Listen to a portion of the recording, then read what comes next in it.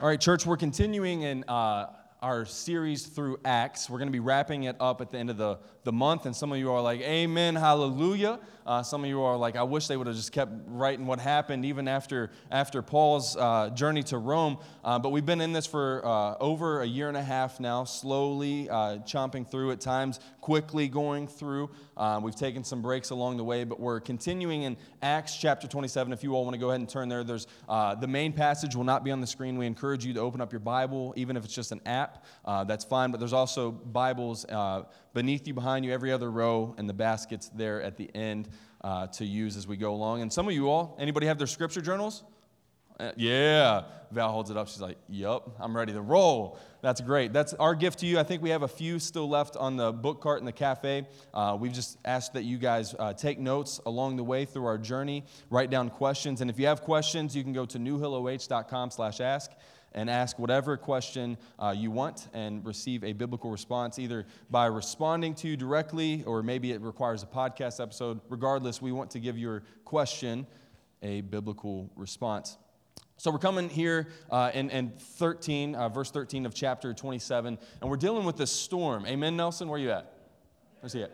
Hey-oh, there he is. We are here at the storm. Brother, don't worry. You were a week early, but I saw that you incorporated it again. You got some new songs. I just told him this week we were talking about songs and said, you can just run it back, right? Like, we'll see if anybody notices, but we can just do the same set from last week, talking about these storms and God being the God of the storm, and we can trust and rest in Him. But the main theme is going to remain the same from last week. It's just going to be a part 2. So trusting God on the unknown and broken path, part 2. And last week, what we talked about when we're dealing with this unknown and broken path, right? Paul's on his way to Rome, but there's so much unknown, so much that is uncertain at this point for Paul. But one thing he knows for sure from earlier in Acts is that he's going to make it to Rome because the Lord told him, you're going to testify also in Rome. And what the Lord says is going to happen. It's going to come to fruition. So Paul knows that.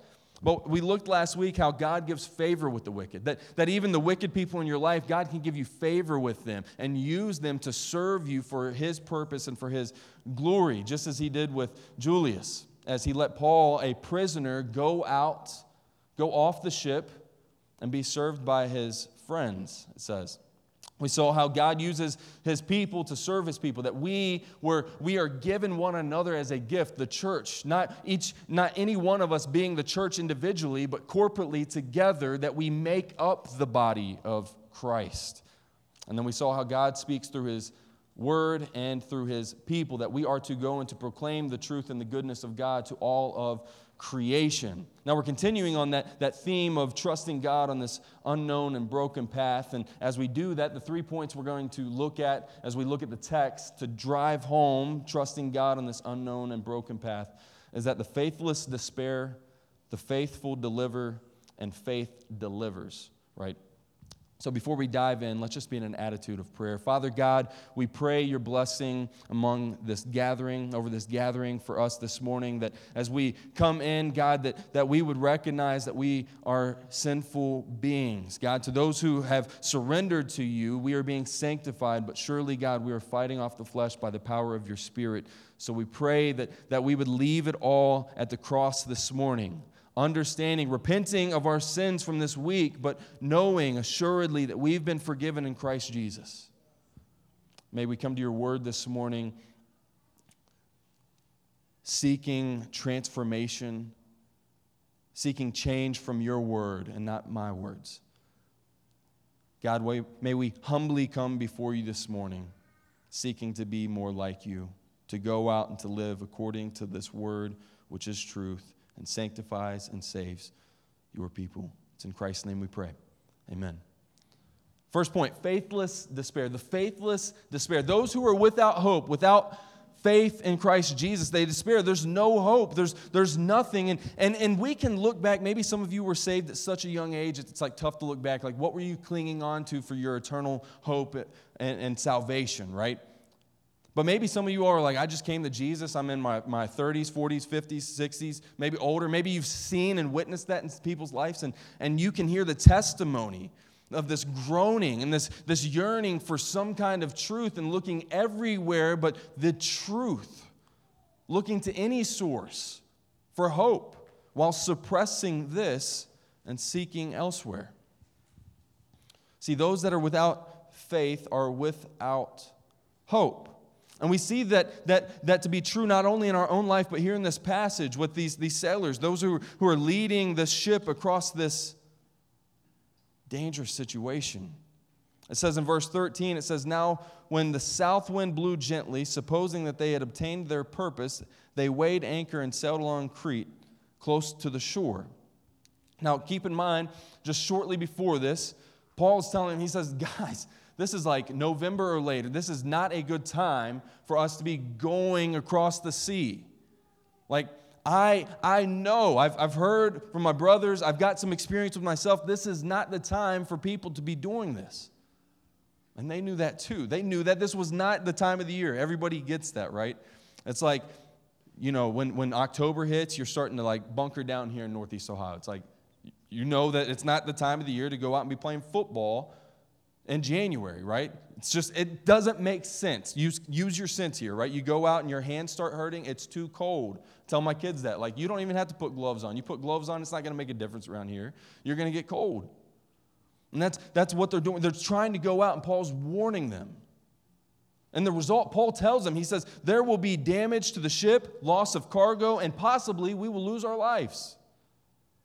And then verse 13, it seems so calm, it seems smooth. Look, it says, when the south wind blew gently, supposing that they had obtained their purpose, they weighed anchor and sailed along Crete, close to the shore. It seems so calm, right? It's like, why did Paul even open his mouth? Some of you personally warned me about being a parent, and you told me about this storm that was going to come, right? We get to the hospital, I'm like, this is easy, right? They're bringing us food. They're taking our baby. They're changing her diaper. There was one time that didn't come for a little while, and I was like, oh, someone's coming. I need to go change her diaper, right? Like, I got to start being dad. But then we got home, and that storm hit, right? I'm like, I really got to be a parent now, right? And then the second time, you think that you know, and you do a little bit better. You're not like, oh, they're so fragile, and you're kind of a little bit more loose. But you get to the hospital again, men, and you're like, this is a vacation, right? Like, we just went to see a family member, and the husband, he kept calling it a hotel. And I'm like, dude, you got to quit calling it a hotel before your wife gets mad. Like, to us men, it's like, it just seems so calm. Like, where's the storm? And then you get home and you realize that the reality of the hospital was not the reality of going home and actually being a parent. And then dealing with a baby and changing all the diapers and dealing with the fussiness is not the reality of dealing with a 3, 4, and 5-year-old when they're starting to show their depravity and their need for Christ and their deceitful nature that they were born with. And they feel like this it's calm. Paul didn't even need to open his mouth. We should just throw him over, right? Like, what is up with this guy? Verse 14. But soon a tempestuous wind called the northeaster struck down from the land. And when the ship was caught and could not face the wind, we gave to it and were driven along, running under the lee of a small island named Cauda. We managed with difficulty to secure the ship's boat. After hoisting it up, they used supports to undergird the ship. Then, fearing that they would run along on Syrtis, they lowered the gear, and thus they were driven along. Since they were violently storm-tossed, they began the next day to jettison the cargo. And on the third day, they threw the ship's tackle overboard with their own hands. When neither sun nor stars appeared for many days, and no small tempest lay on us, all hope of our being what, church? Saved, was at last abandoned.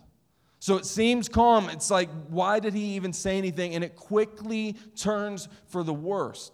Now, if you actually look at the map of how they were sailing up to Rome, they go up, and it looks like if you tell me to draw a straight line, this is exactly what it would look like. Just like type in on Google Paul's journey to Rome. Like this just like goes up, and then it just zigzags, and they drop south.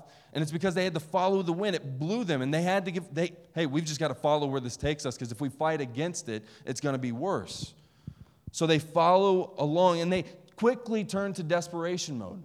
They start throwing over their cargo, right? And that's exactly what we do. When we turn to desperation mode, when our hope is not fixed on the cross of Christ, we will have but no choice to be our own Savior. That's what we have to do. If there's no Jesus in the picture, there's got to be some Savior, because all of humanity recognizes its despair, that there's some kind of need for change. Again, we take that and we run with it. We suppress this and we run, hey, I need something. We need hope. We need to turn somewhere. We turn to government. We turn to cults. We turn to other religions. We turn to ourselves instead of surrendering to Christ. That's exactly what happens. And I'm not saying that these men needed to find Jesus on this boat, right? Like that's like when you look at this, they should have just listened to Paul, like, hey, we can chill out. Like, we don't need to rush him over to Rome. Right? We don't need to risk our lives and everything on this ship for the sake of just getting to Rome in a timely fashion. But spiritually, the faithless despair. Those who are without faith look like that of the sailors. We don't heed to the voice of God. We don't listen to the voice of His people who are speaking His word. And what do? We find ourselves desperate. To the person who doesn't believe, you're desperate for your eternity and redemption. To the Christian, you find yourself being disciplined by God, and we don't know why. And it's because God's trying to draw you close to Him, not further away. He's given you over to your situation so that you may draw nearer to Him. It's like in our life, we've got so many projects that we set out to accomplish. You just go to anybody's house, right? Like I could take the blame and I can talk about my life, but let me just cast some blame on everybody else, right? Like we start these projects and we realize very quickly that we're ill-equipped to finish them. Whether we don't have the right tools or the right equipment. Me, I set out and I've got a screwdriver and I'm like, any screw will work. And I'm finding out that not every screw works for every project. A little 1.5-inch screw doesn't work when you're trying to put a deck board that needs a 3.5-inch screw. I've learned this, right? It just doesn't work. And so it is with salvation. When you do not have Christ, you will not be eternally saved. You will be eternally separated. And the faithless despair, seeking everything but the hope that is within Jesus, turning to our way every time we get a chance. Proverbs 14:12, we've talked about it in the past few weeks, but let's read it again. Proverbs 14:12, there is a way that seems right to a man, but its end is the way to death, right? Some of you ladies are like, amen, but that's men and women. Like that's the heart of men and women, right? Like, yes, us men, we have a way, we've got a plan, duct tape everything, just try and patch over everything, right? But all of us, every person ever born has experienced this. That we have a way, and when we follow our way, it seems so good in the moment. Let's just take off, we're fine, right? Like we can get there. But that's despair. And then they start throwing over the tackle. They're losing profit for things that they need to get over. And like this just makes my heart like ache knowing like how much like tackle costs as like a fisherman, right? Like I will jump in for like my little lure, right? Like I'm like, that thing was $6, right? And I just lost 2 of them. I'm not about to lose a third. Like, and usually it's within like 10 minutes. I'm like, Aubrey, we're leaving. She's like, we just got here. I don't care. Like I'm out. That's what we do, sinful people in desperate situations. When we have no faith, when we have no hope, we will turn every which way. Christian, understand that when you are sharing the gospel, do not be surprised when people turn every which way except to the hope that you're sharing in Jesus. That's the heart of sinful people, and that was your heart before Christ intervened in your life. Understand that the faithless despair, but the faithful deliver. Point number 2. You are the faithful I'm talking about. You who are in Christ Jesus and Christ Jesus in you, you are the faithful. You are the redeemed. And you have a message to deliver. In these desperate situations, when those around you seem to be living in despair, hopeless and helpless and heading for hell, you are the one to proclaim the truth of Christ and the cross that saves sinners. Paul seems to remain calm under these conditions. We find out here a few verses later that there's a reason. He was given a vision. An angel had come to him and told him of this hope. Just as we had talked last week about Paul remaining calm, we too, church, ought to remain calm. When COVID 2.0 hits, we remain calm and collected, knowing that this world is going to take us out. And it could be COVID, it could be cancer, or it could be Christ coming back. But this world will come to an end, and judgment will come on the last day. He remains calm under these conditions, and he delivers hope to the hopeless. Verse 21. Since they had been without food for a long time, Paul stood up among them and said, "Men, you should have listened to me and not have set sail from Crete and incurred this injury and loss. Yet now I urge you to take heart, for there will be no loss of life among you, but only the ship." I want to stop here for just a second. Verse 21. Paul stands up and he says, "Men, you should not have done this. You should have listened to me and not have incurred this injury or loss by setting sail." He takes a quick moment to remind them that this could have been avoided. Some of you are like me. I would have reminded them. I'd have been like, "Look what you all did. Like everything that's happening is your all's fault. And I'm going to go back down and go to sleep. This is your all's problem." But he doesn't do that. See, this is not a moment of conceit, for that is not Christ-like. Conceited behavior is not Christ-like. However, church, this is a moment of remembrance so that they may listen up this time. So when we go out, we can correct people. We can bring to remember, "Hey, remember when I told you?" It's what you do next after that, "when I told you," that's going to make the difference. Are we going to say, "Remember when I told you"? Bad word. "Remember when I told you not to do that, dummy," right? And that's the way that we act. We're like, "Hey, you didn't listen to me. This is your fault. This is your problem." Or we can turn and say, "Remember when I told you?" Now we have a chance to correct course, okay? You didn't listen to me the first time, and this is what's happened. We found ourselves in this situation. Let's correct it. How do we correct it? See, this kind of behavior, this humility, imagine. Christians being humble, that we wouldn't point fingers and laugh at and cast blame. But Paul says, "Hey, you didn't listen. This could have been avoided." Philippians 2, verses 3 and 4, Paul writes this. He says, "Do nothing from selfish ambition or conceit, but in humility count others more significant than yourselves. Let each one of you look not only to his own interest, but also to the interest of others." Paul is not just looking for his own survival. He's saying, "Hey guys, if you all want to survive and make it out, this is what we need to do. Listen up. Listen up this time. You didn't listen before. This is where we are." Humility, church, is something that must be sought in the Christian life. It's something that must be exemplified in our life. And no, it doesn't come easy. Maybe you heard that it's something that we must have, and you're like, "I don't know how I can do that. I don't know how I can have humility." It's not easy. But surely, church, it comes in our sanctification. For Paul goes on to say, after verse 4 in Philippians 2, he says, "Have this mind among yourselves, which is yours in Christ Jesus." That means you own it. You have possession of Christ-like humility in Christ Jesus, your Savior, your Lord. And it goes on to say, he compares that humility that we have now in Christ to that humility that Jesus exemplified. It says, "Who though he was in the form of God, did not count equality with God something to be grasped, but he emptied himself by taking the form of a servant." Paul has not only an eternal hope in Christ Jesus, he has a hope from the situation. And he's delivering this message of hope in a situation where he shouldn't have been calm, right? Like, this is hectic. Like, I remember, what's the movie where the ship goes up and then it flips over? What is it?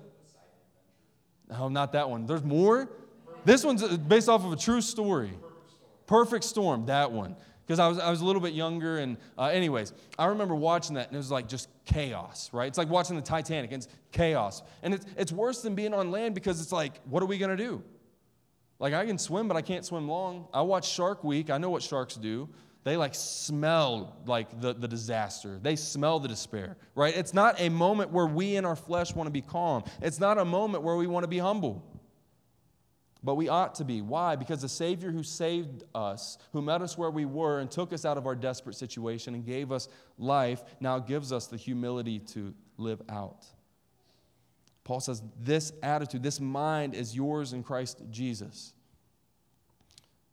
What's this message of hope he shares? He tells him, he says, listen, you didn't listen to me in verse 22. Yet now I urge you to take heart, for there will be no loss of life among you, but only of the ship. For this very night there stood before me an angel of God to whom I belong and whom I worship. And he said, do not be afraid, Paul. You must stand before Caesar. And behold, God has granted you all those who sail with you. So take heart, men, for I have faith in God that we will be exactly as I have been told. But we must run aground on some island. It says, we got to make it to an island, but we're going to be good. You want to know why I didn't just come up with that? An angel of the Lord told me. Also, humility there. If I was telling that story, I'd be like, an angel told me we're going to be fine. No, the angel says, fear not. So Paul is clearly fearful. Like you even go back to earlier on in last week's passage, like there at the very end, and Paul's like, there could be loss of our lives. And Paul had already been told in chapter 23 that you're going to testify in Rome. But here he finds himself in these situations where he doesn't want to remain calm. It's clear. For the angel tells him, fear not, but gives him the message of hope. And what does he do with that message of hope? He delivers it. Paul, he apparently had some kind of fear himself, but the angel tells him. Now imagine Paul receiving that hope, that message of hope. Everything's going to be okay. You're going to be delivered. You all be fine, Paul. You're going to testify before Caesar. Paul receives that great information. Now imagine he withheld it. Chaos is abounding on the top deck. And people, do they feel like they have no hope? There's no way. And they've got to take it into their hands. See, that's how some of us Christians sleep at night. We know mom and dad are going to hell. We know our aunts and uncles and our friends and our neighbors are going to hell, and we're like A-okay with it because we're not. We can sleep at night knowing the gospel has the power to save sinners and redeem them into the arms of a loving Father, and we sleep at night. Not only knowing that they're going to hell, but knowing that we're not going to do anything to intervene. Church, I'm preaching to myself here. I've got neighbors that need to hear the gospel, and I've been too ashamed to tell them.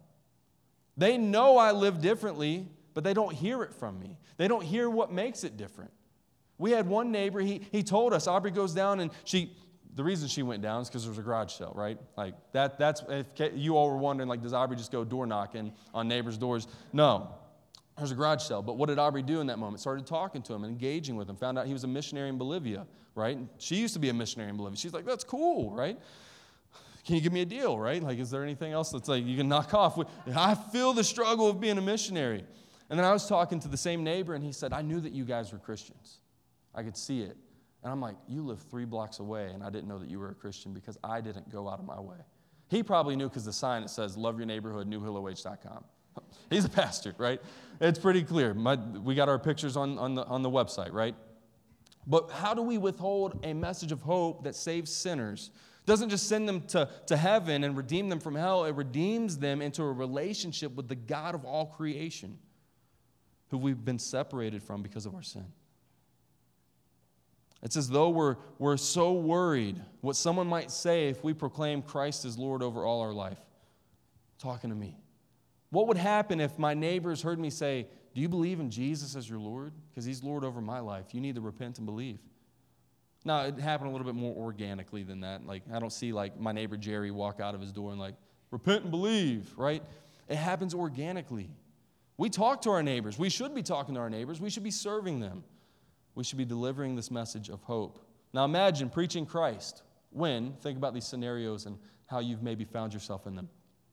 Preaching Christ when your coworker seems discouraged because they didn't get the promotion. How do I fit Jesus in that? Are they hopeless? Are they helpless? Do they seem just kind of like caught off guard? Remind them that God has a plan for their life. Maybe there's something better around the corner, or maybe he's teaching them patience in that moment. But it's tough to understand that if you're not a Christian. Preaching the gospel in that situation. A friend loses their job, changes their life, changes their budget. Without Christ, sometimes ruins marriages. With Christ, in the wrong perspective, still sometimes ruins marriages. because their eyes weren't fixed on the cross and they dealt with the loss of a job. Maybe someone you know has admitted to you that they're struggling in their marriage. They're struggling as parents, and we say, it'll all be okay, instead of giving them the hope of the gospel. Church, you, too, as a believer, when you face these situations, you look to the gospel. And you're reminded of that hope that met you where you were. The joy of the gospel never fades away. It doesn't become stale. It gets better and better. They say like fine wine, but wine's terrible, so I don't know. But it gets better and it gets better. Imagine someone telling you that life is just difficult and they don't know how they're going to continue on with life. Share the gospel. Deliver the good news. The faithful deliver. See, when we focus in on these words from Paul, it ought to change that twisted perspective in those situations. Because Paul says this, listen to these words. For this very night there stood before me an angel of the God to whom I belong and whom I worship. If you are a Christian, you've surrendered your life to Christ, you belong to Him. You belong to God, brother and sister. You are not your own. See, fine by me. You take my net worth and my depravity, it doesn't add anything anyway. It takes away the value, right? Like it just goes down. R.C. Sproul says this. He says, Christians are God's property both by creation and redemption. You know what that means? First off, that means that everything and everybody is God's property by creation. He's created everything. But most importantly, He's redeemed us. He's adopted us by the blood of Jesus. And we are His property. That means everything with our life ought to be for the glory of God, as Paul says. Do it for the glory of God. When addressing sexual immorality, Paul says this about the body to the church in 1 Corinthians 6, verses 19 and 20. He says, or do you not know that your body is a temple of the Holy Spirit within you, whom you have from God? You are not your own, for you were bought with a price, so glorify God in your body. That's talking about sexual immorality. But that same concept applies to all of life, as the rest of Scriptures attest to. We are not our own. We were bought with a price, so live like it. The faithful deliver this message of hope. If you don't want to be owned by God, trust me, church, you'll be owned by sin. Romans 6, verses 17 and 18 says, but thanks be to God that you who were once slaves of sin, that means owned, that means bound to sin, says, once slaves of sin have become obedient from the heart to the standard of the teaching which you were committed. Free in Christ, to live for Christ, proclaiming hope in Christ. That's our job. We've been freed in Christ to live for Christ, proclaiming hope in Christ, trusting that faith delivers, church. Point number 3. We're going to wrap up here. Faith delivers. If we don't deliver, see, that would be the misconception. We think that people are despairing, right? Like they are hopeless. And then we look at that situation, we're going to do one of two things, right? If we're going to intervene, we're going to try and become their Savior and remove them from that situation. And we'll sprinkle a little bit of Jesus in there. And on the last day, they won't know Jesus because we became their Jesus while talking about Jesus. We elevated ourselves above the Lord we were preaching. And it happens all the time. We do it in our marriages. We do it in our parenting. We talk about Jesus, but we're the one, right? We're the Savior. I've got to intervene for you so that I can get you out of that. Or we're going to trust that as we proclaim, God will be faithful to save as He is, church. He's using us to deliver this message, and He is actively and faithfully saving His people, whom He's called and chosen for Himself before creation. Paul calls them to act accordingly to the message of hope that he had delivered. How? How does he do that? Let's look at verse 27. When the 14th night had come, as we were being driven across the Adriatic Sea, about midnight the sailors suspected that they were nearing land. So they took a sounding and found 20 fathoms. A little farther, they took a sounding again and found 15 fathoms. And fearing that we might run on the rocks, they let down 4 anchors from the stern, and prayed for day to come. And as the sailors were seeking to escape the ship and lowered the ship's boat into the sea under the pretense of laying out anchors from the bow, Paul said to the centurion and the soldiers, unless these men stay in the ship, you cannot be saved. See, some time has passed. And they seem to have calmed down a little bit and listened to the message of Paul. However, they're about to get off the ship. It's kind of they just need to abandon this. It's a situation that they need to take back into their hands, and they're not going to listen to Paul about being delivered. They're going to also go back and just, we don't have any hope. This is what happens. A little bit of time, it seems good, and then it goes astray again. But Paul states clearly here in verse 31, as clear as day, he says, unless these men stay in the ship, you cannot be saved. He says that the promise of safety he received from the angel, that vision, is contingent on staying put. Have faith. Don't remove yourself from the situation. Trust God in the situation and that He's working out His will and His plan for His glory. And He's telling them these are people who don't know the Lord. Some of them do, some of them don't. And He's telling them, you cannot do this. The moment the waters began to rise and become fierce again, they were ready to abandon ship and the hope which they had received. Their salvation from the storm, church, was not dependent upon their plan or execution of it. It was faith in the message that Paul gave. And this message isn't explicitly the gospel. He's not saying, stay on the ship and you will be eternally saved. He's saying, no, for the safety of your well-being and not dying in the sea, stay here. He says, I know you're safe here now, but if you jump off, I can't guarantee that. See, church, their obedience to this message Paul's sharing would lead to their redemption to land. But so it is with salvation. We cannot come up with a plan well enough or an execution good enough to save ourselves and our souls. But if we have faith in Christ and faith alone in Christ alone, you will be saved. For if you confess with your mouth and believe in your heart that Jesus is Lord, and that God raised Him from the dead, you will be saved. That Jesus died on the cross and God raised Him from the dead, you will be saved. And it's faith alone in that. Faith alone. Church, say it with me. Faith alone. Romans 3:28. For we hold that one is justified by faith apart from the works of the law. Romans 5:1. Therefore, since we have been justified by faith, we have peace with God through our Lord Jesus Christ. See, our way is the way of the sailors. We try to save ourselves. Christian, we try and save others. And we're leading them nowhere but to the path that they were already on, destruction. We point people to Christ and the cross and what He did and call them to repent and to believe. We know, Christians, we know that we cannot save ourselves, yet we still may try. Take comfort in the word of the Lord. It says, be still and know that I am God. The story goes on, verse 32 through 37. The soldiers cut away the ropes of the ship's boat and let it go.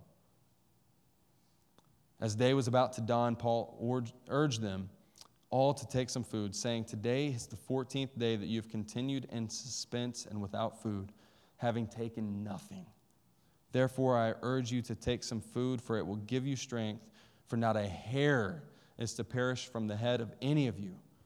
And when he said these things, he took bread, and giving thanks to God in the presence of all, he's still delivering the message of the gospel. He broke it and began to eat.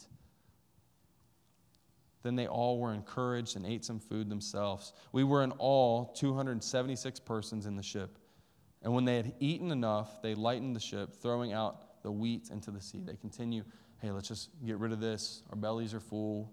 We're good. It's been 14 days. We'll make it now. They were spared because they listened to this message, not of eternal redemption, but literally just physical redemption. Hey, you'll get back on land. You'll be able to walk again, right? The application here, church, is that we are to go and to share this message of redemption to those who were once in despair, to now be deliverers of this hope in Jesus Christ, knowing that faith delivers. Believers, rest in the Word. Rest in the Word of God. Find refuge in the Word. Like, turn to it. When it seems like everything's going, like it's just chaos out there. It's abounding.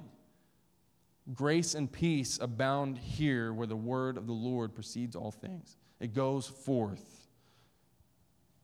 Rest in the word. To those of you who are further along in your walk, maybe you've been a believer for years and you're more mature, you've been doing this, you're seasoned, you're a vet, right? You're not a better Christian, but you've just got some experience. You've been through some of this stuff. You're investing in our lives. Let me talk to you for a minute. Ask yourself this: do people know who I belong to?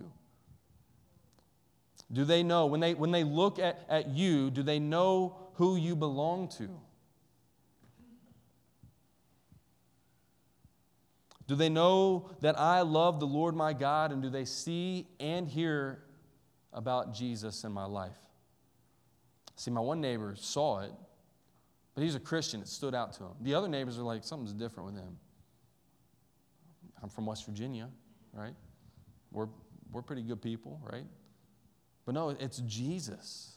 The good that they're seeing in me, I can't take credit for. But I should be giving credit to, verbally saying, hey, if there is something different you see, it's the Lord that saved me.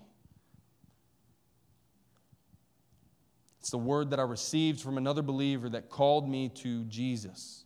And now I'm living like one who belongs to him, owned and purchased by the blood of Jesus. See, church, there's no shortage of hopeless, faithless people around you. So it's time to be a faithful deliverer of the message of deliverance. So if you're further along in your walk, that's what we need to do. You can't say that there's not believers around you. If there's your neighbor's a believer and they say, hey, I believe in Jesus, ask them what that means. Because there's people claiming the name of Jesus that are going to hell. Figure out where they land. To those of you who feel like this is all new and maybe you're a recent convert, you've recently surrendered your life to Jesus, you're in the best spot. Someone hasn't screwed you up, right? Some of us, we got years and we're like, I wish I could just go back to the beginning and I could discipline myself. Listen, maybe you feel like you're just behind. No, you are in the best spot. That joy that you've recently found in the Lord when He found you, go and share. Discipline yourselves in the ways of the Lord now because it's hard to catch up. Such is life. It's hard. When you don't listen to training at work and now you're a year into the job and it's like, hey, you didn't do that. And it's like, I don't know how to do that. And it's the most basic part of the job. You just got to listen to the training. You're in a good spot. Discipline yourselves in the ways of the Lord. Meet regularly with other Christians and ask them the most basic and most elementary to the most difficult questions that you could come up with. Because you were being sharpened, but you were sharpening them also. That brotherhood, that fellowship with brothers and sisters in Christ is necessary and needed and something you were created for and redeemed to. Whatever you think, ask and therefore grow to the glory of God. Maybe you're here this morning and you're not a believer, right? You're like, this is new, or like I've been kind of coming and you recognize that you are separated from Jesus. Let me tell you, there's not a storm coming. There's the end of this fallen world coming. And at the end of that coming, there's judgment. And there's two buckets, for lack of better terminology. It's those that are faithless and those that are faithful. Not those that are bad and those that are good. We'd all be in one bucket there, bad. Those without faith in Christ Jesus will be separated from Christ into more despair, something that this earth is only given glimpses of. See all that bad? You turn on Fox or CNN, whatever you watch, and you see how crazy the world is. That's only a glimpse of the separation from God for all of eternity. Repent and believe in Jesus Christ. Surrender your life to Jesus as Lord and Savior this morning. And to those who have surrendered to Christ in faith will be raised to walk in newness of life forever, for all of eternity, to enjoy and to be with God and His goodness and enjoy Him forever. Repent of your sins and surrender to Christ this morning. Band, if you'd come back up this morning and just end us in one last song. Church, I can't hammer that home enough for myself. So I pray that this is good news to you, that faithless despair, right? Like, how's that supposed to be good? It's supposed to be good because when we look at that, we're reminded of the hope that we have in Jesus Christ. Amen?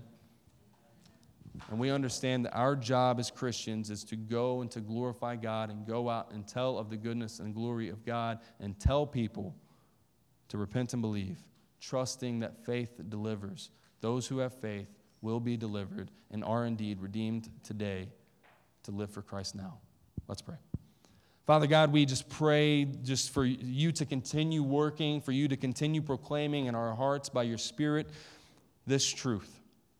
God, I pray that as we look at the outside world, we would see people who we once were, separated, apart from you, desperate, looking every which way, suppressing the truth along that path. And God, I pray that we would see that we've been redeemed to live for you and to proclaim you to all of creation. And God, remind us that faith delivers. We don't deliver, our plans don't deliver, our execution won't deliver us. You will.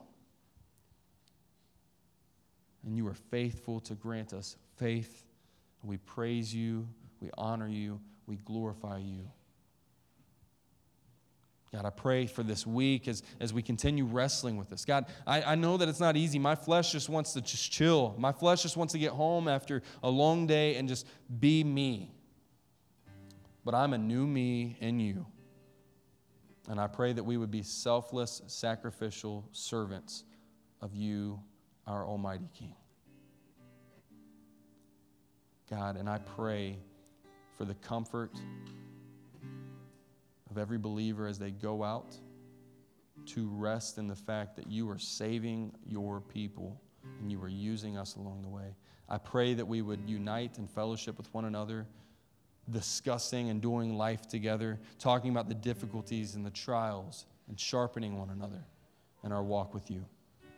God, and I pray that in all things you would receive the glory. So be with us as we depart from here today to go and to put Jesus into perspective, teaching everyone to honor all that you do, observe the things you've commanded, providing to the needs of others, and extending the gospel message. It's in Jesus' name we pray. Amen.